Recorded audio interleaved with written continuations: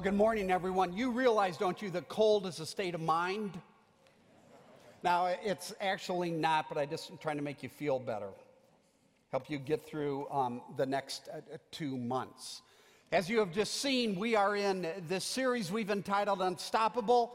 It's a 10-week series on this fascinating New Testament book of Acts. And today, we come to one of the most famous events in the entire book of Acts, and that is Pentecost.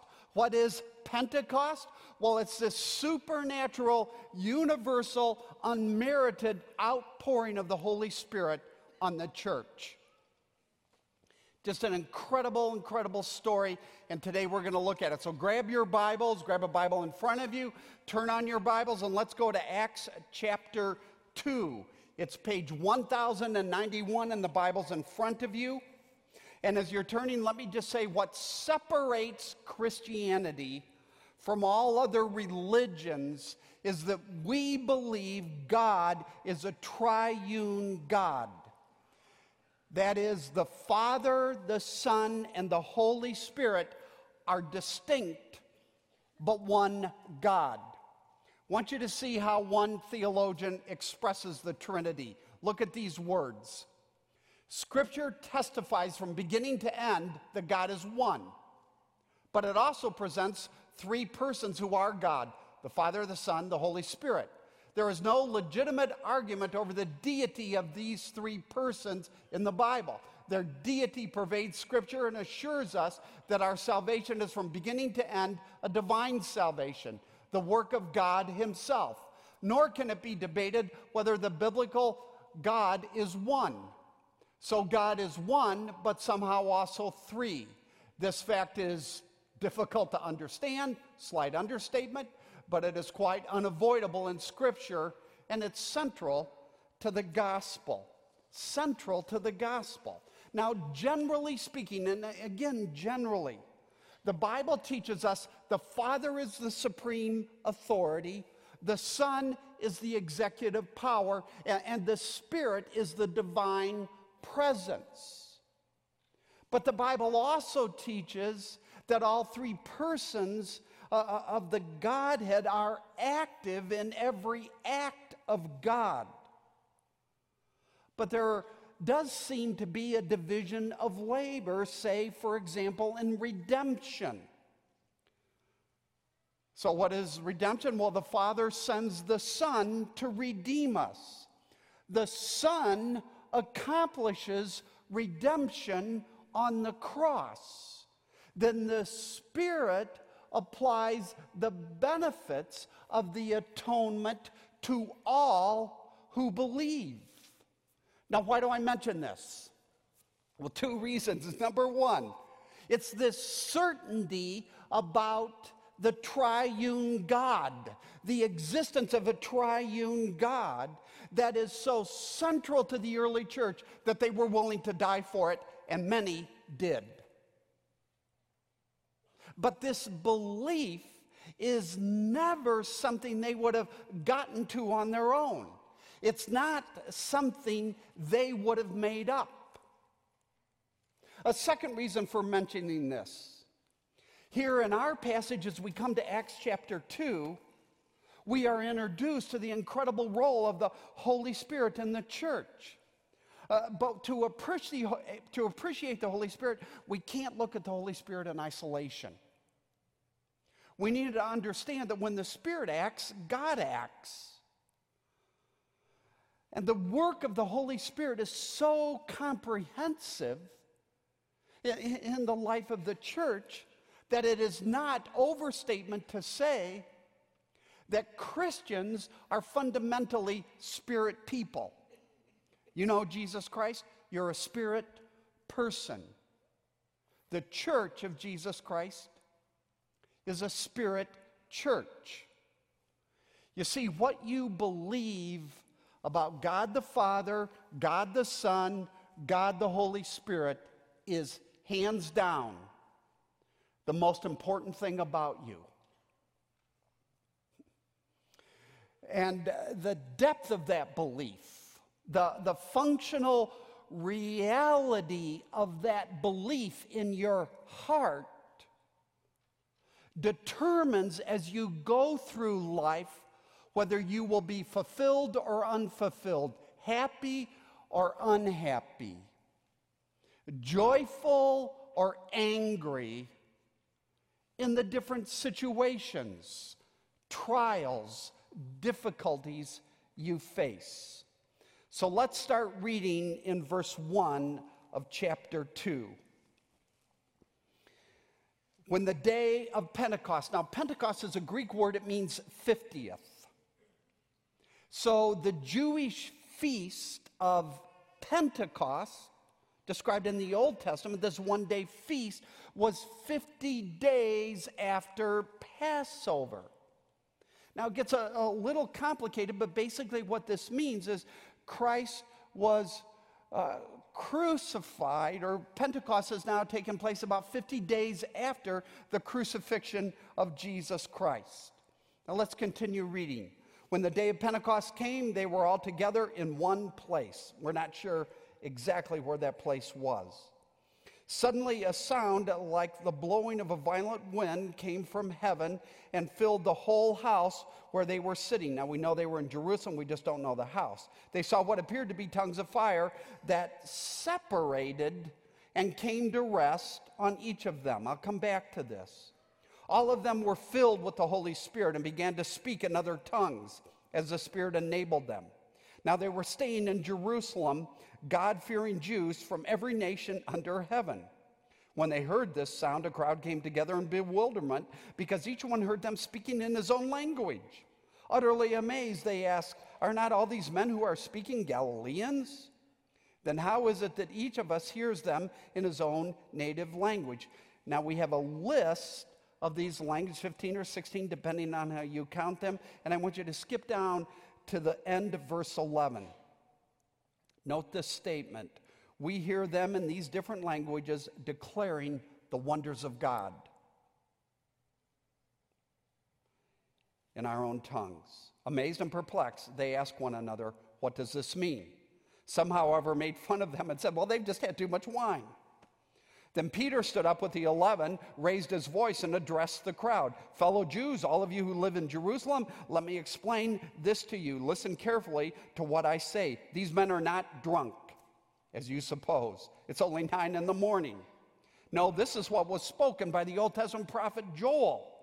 In the last days." Now, what in the world are the last days? Well, the last days are the biblical descriptor of what begins with this first coming of Jesus Christ and this period of time that continues all the way to the second coming of Christ. And as we'll see, sometimes it refers to one end of that spectrum or the other. We see this in this prophecy. In the last days, God says, "I will pour out my Spirit on all people. Your sons and daughters will prophesy, your young men will see visions, and your old men will dream dreams. Even on my servants, both men and women, I will pour out my Spirit in those days, and they will prophesy. I will show wonders in the heaven above and signs on the earth below, blood and fire and billows of smoke. The sun will be turned to darkness and the moon to blood before the coming of the great and glorious day of the Lord. And everyone who calls on the name of the Lord will be saved." Incredible section here of God's word. But what I want to do is focus on the front end. And actually what I want to do is look at the first couple verses and these three supernatural phenomena: the sound, the fire, and the tongues. Now, how does the Holy Spirit make the church unstoppable? That's the title of our series. Well, the answer here is wind, fire, and tongues.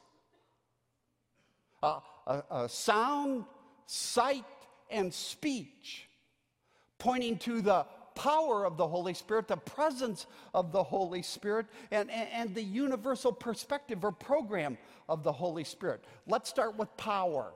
Look at verse 2, right on the front end of this passage. We are told that on Pentecost, something really strange happened. It was like a tornado. The sound was like a hurricane. Luke calls it a violent wind. And the wind here is a symbol of the power of the Holy Spirit.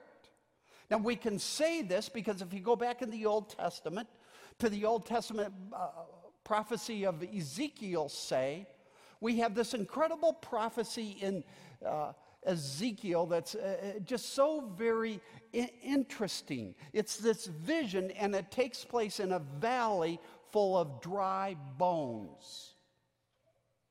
In other words, full of human skeletons. And in this prophecy, there is a connection made between the wind and the activity of God, the spirit activity of God. Look at Ezekiel 37. This is what the sovereign Lord says. Come from the four winds, O breath, and breathe into these slain that they may live. So I prophesied as he commanded me, and breath entered them. They came to life and stood up on their feet, a vast army. Then he said to me, Son of man, these bones are the whole house of Israel. Now, what's the wind here? Well, the wind is a symbol, it's a metaphor, if you will, for the miraculous life-giving power of the Holy Spirit. Interestingly, when we come to the New Testament, Jesus makes the same connection between the wind and the Spirit. Look at John chapter 3. The wind blows wherever it pleases. You hear its sound. You cannot tell where it comes from or where it's going. So it is with everyone born of the Spirit. Jesus is saying, look around. Notice the wind. The way the wind works is a picture of the activity of the Spirit. So wind here in Acts chapter 2 points to the outpouring of this power of the Holy Spirit. It's a power that comes from outside these believers. It didn't come from inside. It came from heaven. It was external to them. Now this is key. And I stumbled across this. Others have pointed this out, and it's been really interesting for me to think about. I want you to see this, because what is key is what is going on here puts us on, as Christians, a collision course with the world. This is a major collision with the world, with our culture. Because what does our culture tell us about problems and solutions? Well, our culture tells us that our problems, your problems, are outside you. You know, it's the people, it's the situation, it's the tragedies. And the solution to your problems is to dig deep inside you. But Christianity says no. Your main problems come from inside you. And you don't have the power to become the person you want to be, so you must look outside you to God.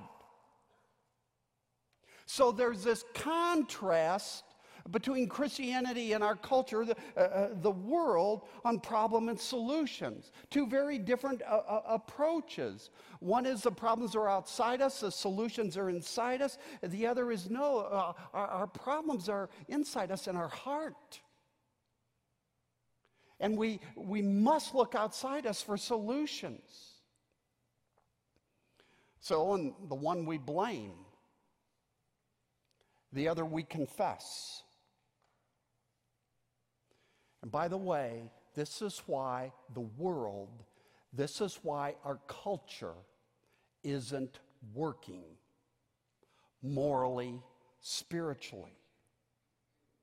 I mean, think about where we are today. All the pain, all the misery, all the brokenness, all the addiction. Where's that coming from? It's coming from the selfishness, the anger, the hate, the pride inside us. And it's why we're so miserable. The problem-solution approach of our culture isn't working. Furthermore, it's producing a hopelessness. What do I mean by that? Well, if your problems are due to things going on outside you, other people, situations, ultimately, if you think it through, you can't control them. And that produces a hopelessness. And not to mention the fact that you can't dig deep enough to overcome it. But Christianity comes along and Christianity says, no, no, no, no. There is hope. In contrast to despair and hopelessness, there is hope because God sent his Holy Spirit to apply the work of Jesus Christ with a hurricane-like power that changes everything inside us. I mean, think about it. If the power of the Holy Spirit changed these fumbling, fearless fishermen, or fearful fishermen into fearless men of faith, the Holy Spirit can change any of us. Any of us. This is exactly what Jesus said, as I pointed out last week in Acts chapter 1 and verse 8. Jesus is predicting the coming of the Spirit here in Acts chapter 2. And Jesus says, what about the Spirit? He says, you will receive power when the Spirit comes on you. So what I want you to understand is one of the ways you can tell as a follower of Jesus Christ that you are being filled with the Spirit is when you stop blaming others. And you own your own inadequacy, or your fear, or your anxiety, or your anger. You own your bankruptcy. And instead of relying on yourself, instead of digging deeper, you look outside you to the Spirit of the living God who now has come inside you. Now, you're not perfect, but you're honest. And when you're wrong, you confess it, you admit it. When you stumble and you fall, you own it. So you're not perfect, but you're changing. And that's the power of the Holy Spirit. And that's one of the ways you can tell you're being filled by the Spirit, because you're honest and you're looking outside yourself. And so when some of these things come along that we're having here in the church, like the winter blowout or the parenting conference or Alpha that's starting, or all the different men's and women's events, you're not just thinking, man, I'd like to see some of my buddies, some of the people that don't know Christ come to this. You're bringing them. And that's not you. It's the power of the Holy Spirit in you, filling you. You see, Holy Spirit power here is hurricane power times millions. And it's what makes the church of Jesus Christ unstoppable if we recover it, if we seek it. Now let me go on. So the first phenomenon is the wind. The second is the fire here. Look at verse 3. Verse 3 tells us, this is just crazy, that tongues of fire descended on all the believers present. I think there were 120 of them present, because that's what Acts 1:15 seems to suggest. Now, we got to ask the question, why fire? What's going on here? What's the deal with fire? Well, fire is a symbol of the presence of God, actually reinforced here by the fire descending and then separating and coming on each believer individually, symbolizing that the Spirit of God now indwells each and every one of us who believe in Christ. Now, we can suggest this because of some of the things we see, for example, in the Old Testament. So when Moses approaches the bush that was burning, the burning bush, what is going on there? Why is the bush on fire? Well, the bush is on fire to symbolize the presence of God. God has shown up. Mount Sinai, the giving of the Ten Commandments.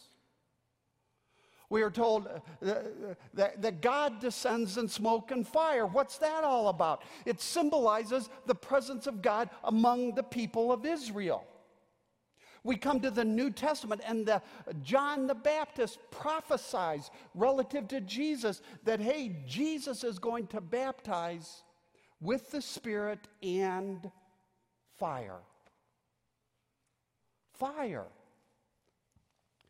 Suggesting both the presence of God and the judgment of God. One for the believer, the other for the unbeliever.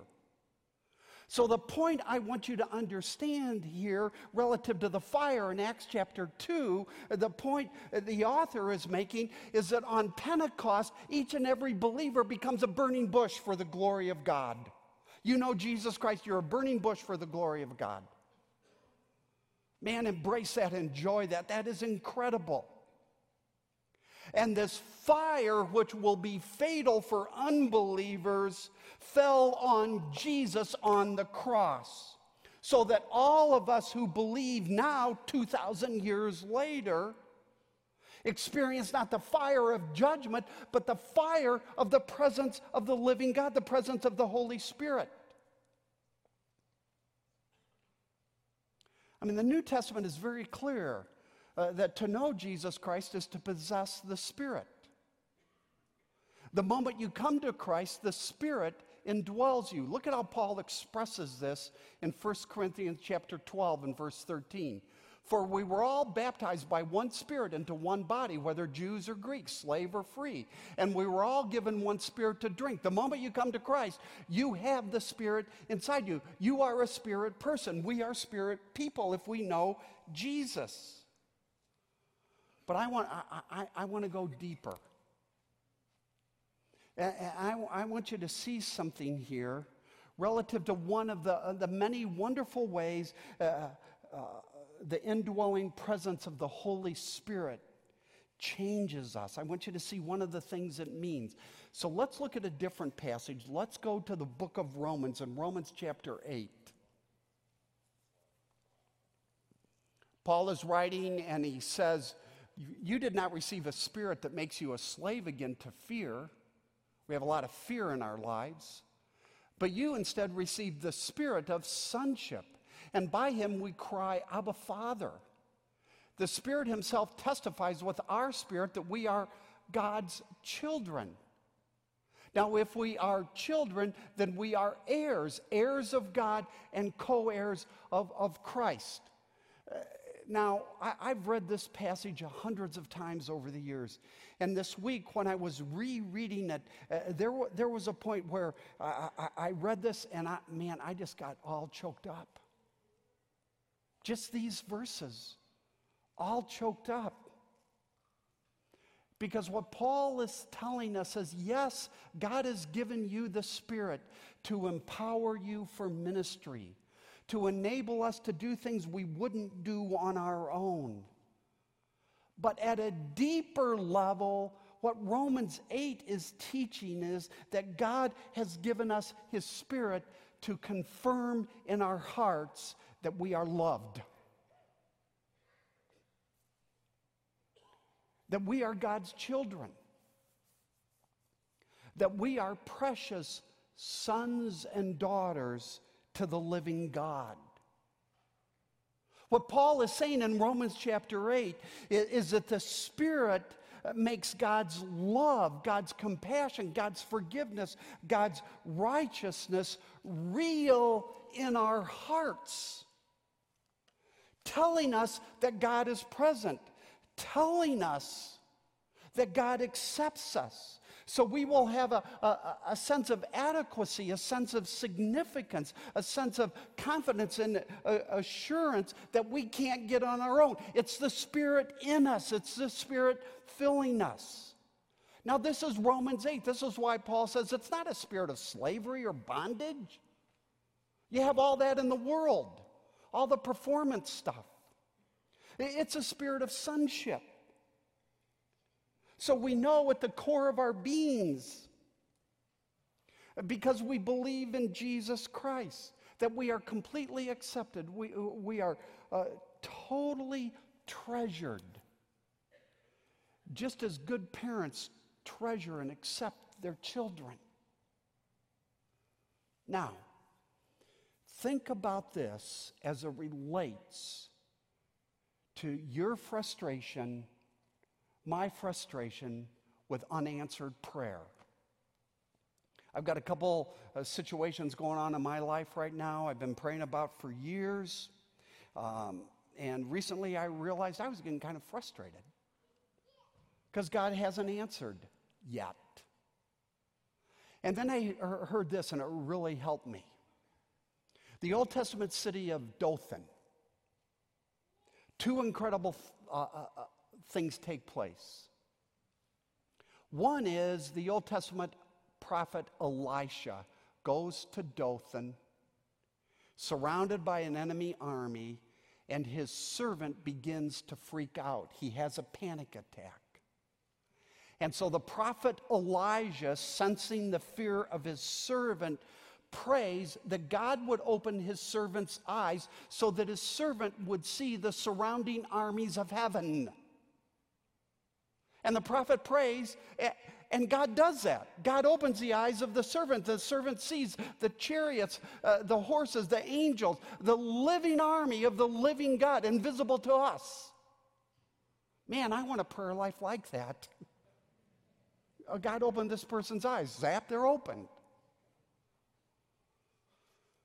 Yet centuries earlier, Dothan is the very same place where Joseph is betrayed by his brothers and thrown into a cistern, into a pit. And he prays. You better believe he prays. And he prays. But God doesn't answer.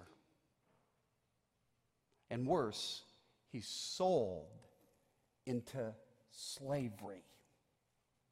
Becomes a slave. Now, do you see the point? Sometimes you pray and God appears wonderfully present. Sometimes, though, you pray and God appears horribly absent. Nowhere. But the reality is, God is always present. God is never absent. God is always working. How do we know that? Because the Spirit confirms we're His children and that He loves us and that He has given us His Spirit, tongues of fire to prove it, to show us that He is always working, as I said last week, all things together for good, just as He ultimately did with Joseph. Now, how does this relate to the filling of the Spirit? Well, one of the ways you can know, you as a man, you as a woman, you students, whether you're married or single, whether you're 85 or 15, it doesn't matter. One of the ways you can know you're making progress in the kingdom, you're being filled with the Spirit, is when you come to these dark patches where you feel like Joseph, you've been thrown into a pit and God isn't answering. And you can say to yourself, you know, I'm going to be okay. Because I know God loves me like He loves a son and a daughter. Because of all that He has done for me in Jesus Christ. And I know God is present with me even though it feels like He is absent, because the Holy Spirit indwells me. So I'm not going to act out. I'm not going to lash out. I'm not going to pout. I'm not going to doubt. Now, when you hear yourself talking like that, thinking like that, it's the presence of the Holy Spirit in you. You may be alone, but you're not lonely. The Spirit is present in you. The Spirit is whispering, God loves you. That's an incredible, incredible experience in life. Now let me go on. One last phenomenon here, and that is the speaking in tongues. Begins in verse 4, goes through verse 11. What is tongues here? Well, tongues is a supernatural ability to speak in a known language that you don't know without Rosetta Stone. Man, it just happens. And the tongues here symbolizes, and I'll have to unpack this for you, the universal perspective or program of the Holy Spirit.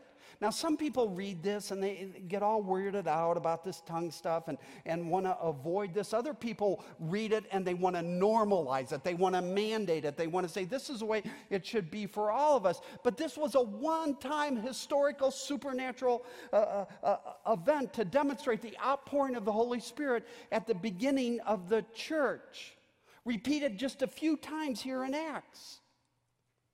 Now, I happen to believe that tongues in 1 Corinthians, when we come to 1 Corinthians, is the same as here, a foreign language, for several reasons. But one is that Paul doesn't differentiate when we get to 1 Corinthians. But regardless, while Wheaton Bible Church is a non-charismatic church, we are not anti-charismatic, okay? We are not anti-miraculous. We are not anti-healing because we believe God is a miracle-working God. We just don't want to demand it. And we know we can't legislate it. But man, we want to be open to whatever the Spirit of the living God is going to do. But regardless, this isn't the big deal here. This isn't the focus, and we make it the focus. And frankly, I think we've been guilty because we don't even get the point here. So I want to show you the point, and I think we've been missing this for a long, long time. So go to verse 11. At the end of verse 11, we learn that what was being declared in all these different languages was the wonders of God. What is that? Well, certainly it's the power of God. Certainly it would be the death they were declaring in all these different languages, the death, the resurrection, the ascension of Jesus Christ. Probably they were even declaring the gospel because Peter's so clearly going to explain the gospel even right here in chapter 2. Now do you see what this means? What it means is the death and the resurrection of Jesus. Maybe even the gospel was first announced not in one language, but many. 15 or 16. It's a long list. Why? Because God is saying there is not one language, there is not one culture that has precedence over any other in Christianity. No one can say ours was first. We're the best. The Spirit descends, and what happens is all of a sudden it's multiple languages, lots of languages, many languages. Now I love the point Tim Keller makes here. He says Islam is very different. Because if you were to talk to conservative Muslim scholars, or conservative Muslims for that matter, they would tell you that in order to properly read and interpret the Quran, you must do it in one language, Arabic. Now, yes, it's in English, and yes, the Quran is in lots of different languages, but they would tell you it's not the same. It's not the same. So there is this unified, monolithic approach in Islam to language and to culture. And that's not true in Christianity. In Christianity, we believe the Bible is the same in Swahili as it is in Korean. The same in Russian as it is in Spanish. Because of Pentecost. Because at Pentecost, Christianity comes into a culture, learns the language of that culture, and attempts to honor that culture by saying there's no one right language, there's no one right culture, there's no one right tradition. It's Pentecost, it's right here. And we focus on the tongues and we miss the point. The point is that Pentecost sets the gospel free to transcend language, culture, preferences.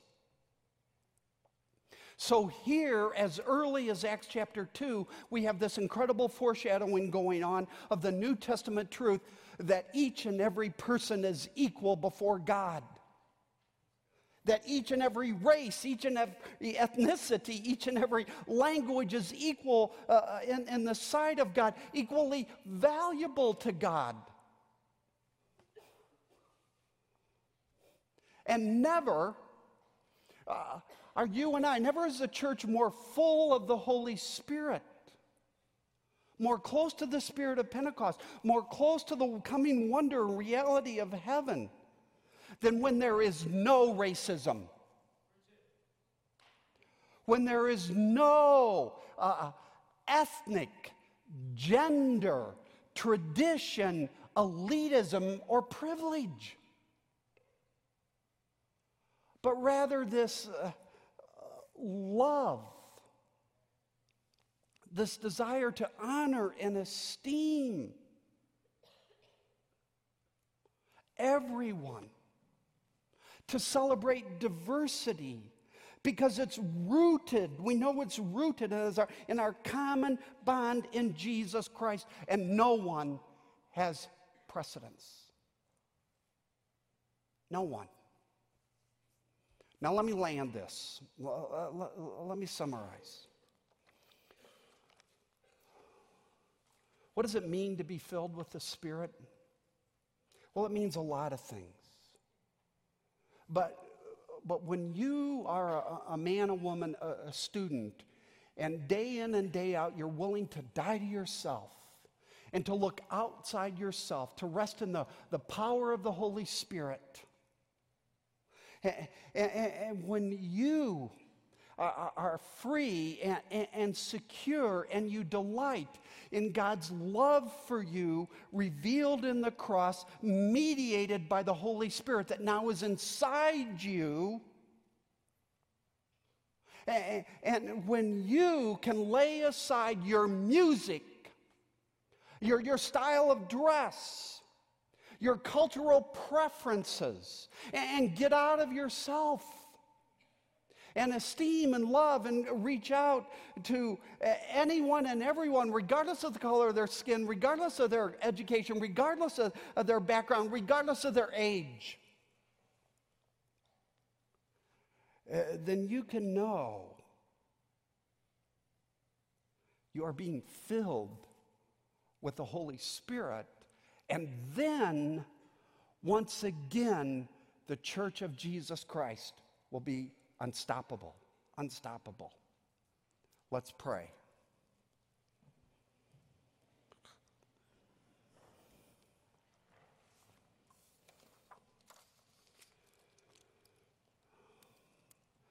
Father, would you,